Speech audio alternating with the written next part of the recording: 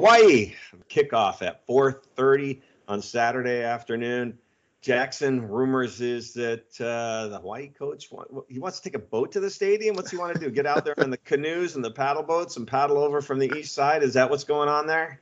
Man, Nick Rolovich, he's one of the biggest characters in college football, and he really wanted to get on a boat and get all the guys, like pirate style, to swarm in there across the lake into the stadium. And I guess logistically they couldn't pull it off. And one thing that was pretty cool, that would have been awesome, they wanted to put a bunch of youth football like little leaguers on the bus where the cameras would be set up, and see a bunch of kids in uniform get off the bus while the pirate Rainbow Warriors storm the stadium by ship on the other side. And I mean, if they could have pulled it off, Rolovich would have done it for sure, but it looks like they weren't able to do it. It just makes covering the team and doing stuff more enjoyable when you got a coach who has a little bit of a sense of humor, can let his guard down. I mean, we've had both. We've had the stuffed shirts that just make life miserable, but having a fun guy makes things fun, even, if you're not winning. But that's fun having a guy like that. Yeah, I mean, that Mountain West Media Days every year in Vegas, he brings some sort of celebrity impersonator to follow him around. And I mean, he's always doing weird stuff. And the Oregon State game last weekend was a good one, because there's been some controversy between those two programs. So we'll see if he's got anything to drum up for this game against Washington, where there's not as much history for him personally. Not an easy place to win in Hawaii, but what's he bring different to the program than the previous guys? Oh, man. June Jones had it really rocking and rolling, and they were able to keep it going a little bit beyond him, but things took a big downturn when Norm Chow was there. Now Rolovich steps in, and the biggest thing he's done is instill pride in the program from a local sense. I mean, they lost a lot of the crowds that used to go out there. They were really having a tough time recruiting locally, and the previous coaching staff, I think a lot of times would kind of give up on local recruits and really try to grind their way into recruiting classes year after year.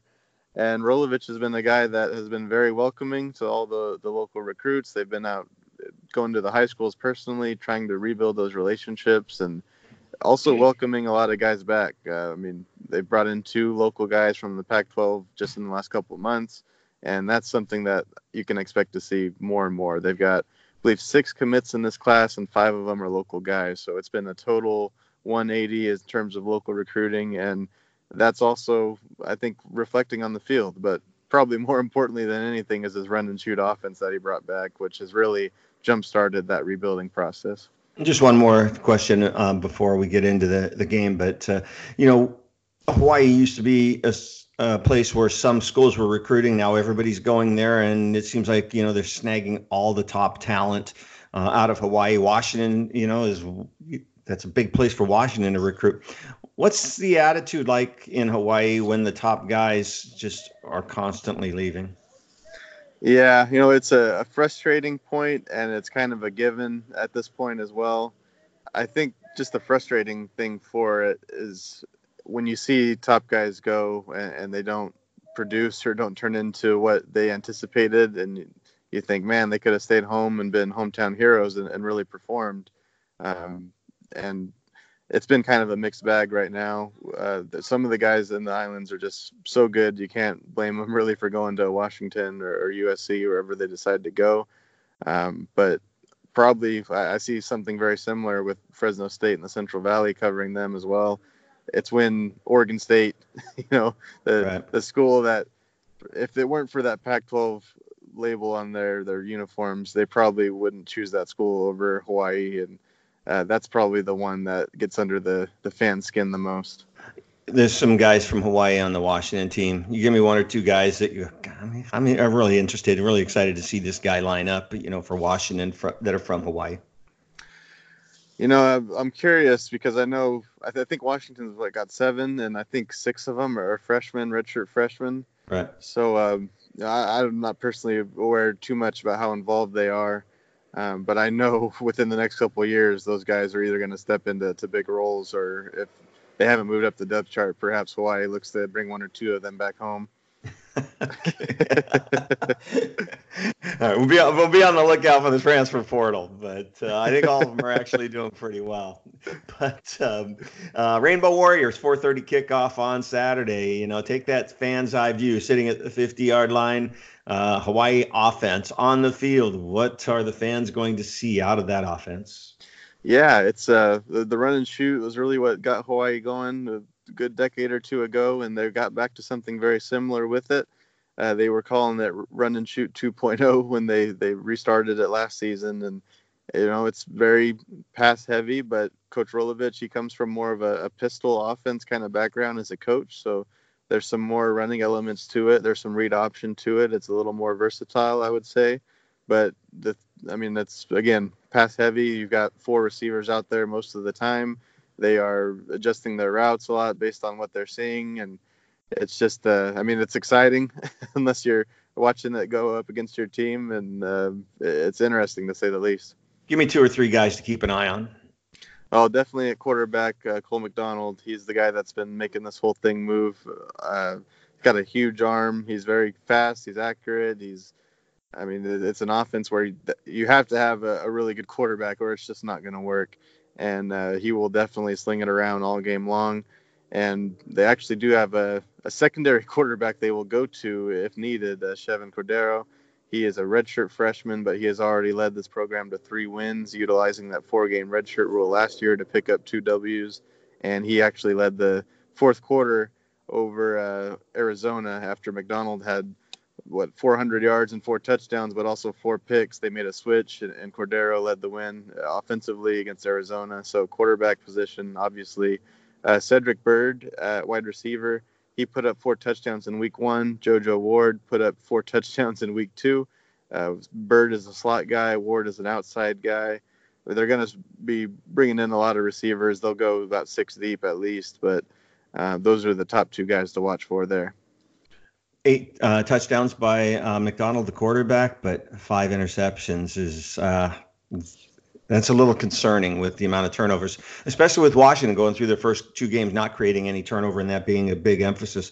Tell me what the turnovers are a result of. Is it just because he's throwing the ball so much, making bad decisions, tip balls? What are we seeing on that? There were a few tip balls in the Arizona game for week 0, but there were some bad decisions as well. Namely, he just tried to launch one downfield. It didn't really seem to have any purpose, and it got picked off on a deep ball attempt. And those are the things that upset Coach Rolovich.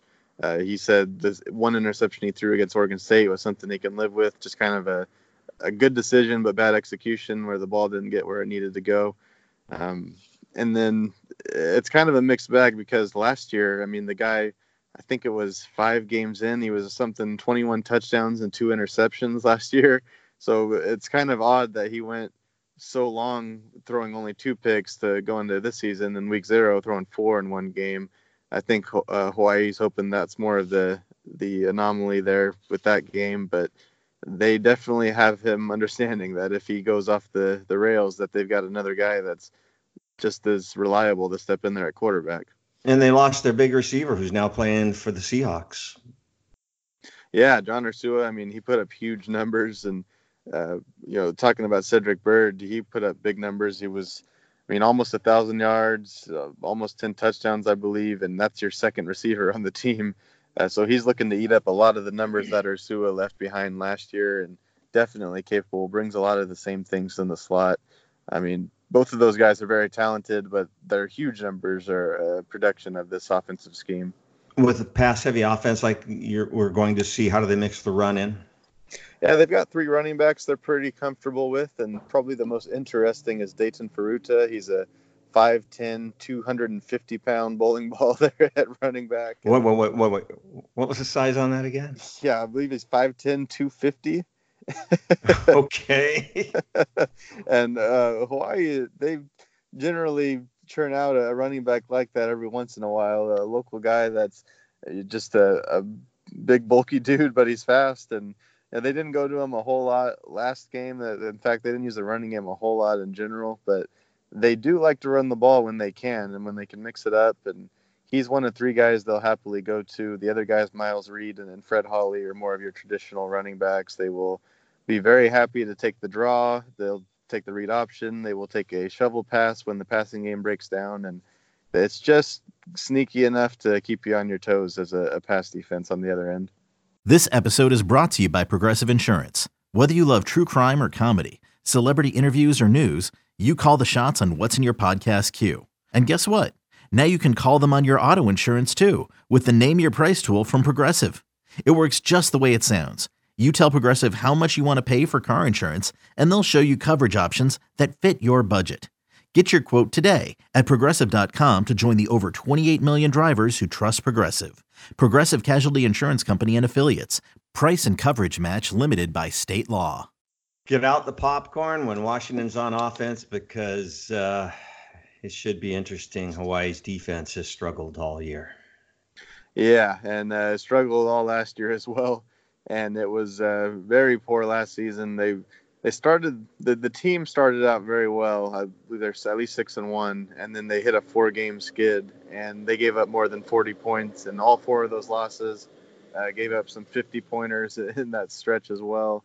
And the defense was obviously a clear concern. And this offseason, previously, they went out and got some junior college guys to try to shore that up immediately. And they're giving up big numbers and a lot of points right now, but situationally, they've come up when needed. They got the game-winning stop against Arizona when Khalil Tate was running towards the end zone. They stopped him right there at the 1-yard line. They stopped him after a 40-yard run? Yeah. There we go. Yeah.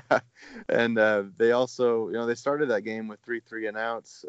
Against Oregon State, they held them scoreless in the second half pretty much. I mean, when the game was really on the line.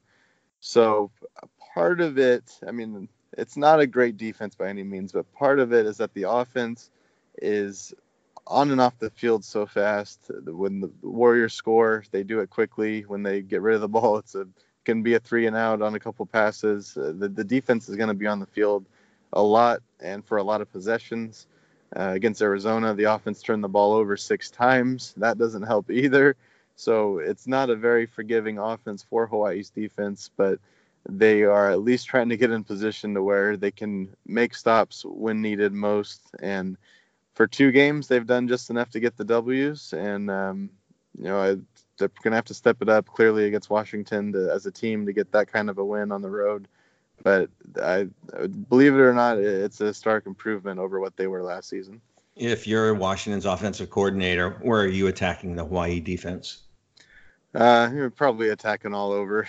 This Hawaii defense is odd. Again, they've had spurts like the start of the season where they open up with 3 3-and-outs, and then they also give up 60 points plus in 2 games. So, there's vulnerabilities all over the place. The passing defense, they actually bring back a lot of returners in the secondary. But they do have 1 junior college addition at cornerback. Cortez Davis has been one of the bright spots in coverage there. They bring back a lot of players on the defensive line as well. Some of the guys that started last year are even second-team guys right now. So that's been they've got plenty of bodies and just hasn't been totally productive stopping the run. It's more of a 4-2-5, so they do mix in a couple guys at linebackers. They lost Jelani Tavai to the NFL. Another potential starter knocked out of the year in fall camp. So the linebacker position, while they only use 2 guys a lot of the times, it's definitely taken a hit personnel-wise. The trip from Hawaii to Seattle, it's equivalent from going to Seattle back to Florida. It's a long trip. Is that something that impacts the team, or are they pretty much used to it since all their away games they have to go to the mainland? It's 5.5-hour trip? Yeah, the returners are going to be used to it, but they do have a lot of guys that are more. They recruited JUCO for a few positions that are definitely they were instant impact kind of guys, and for them it's probably going to be a little bit new.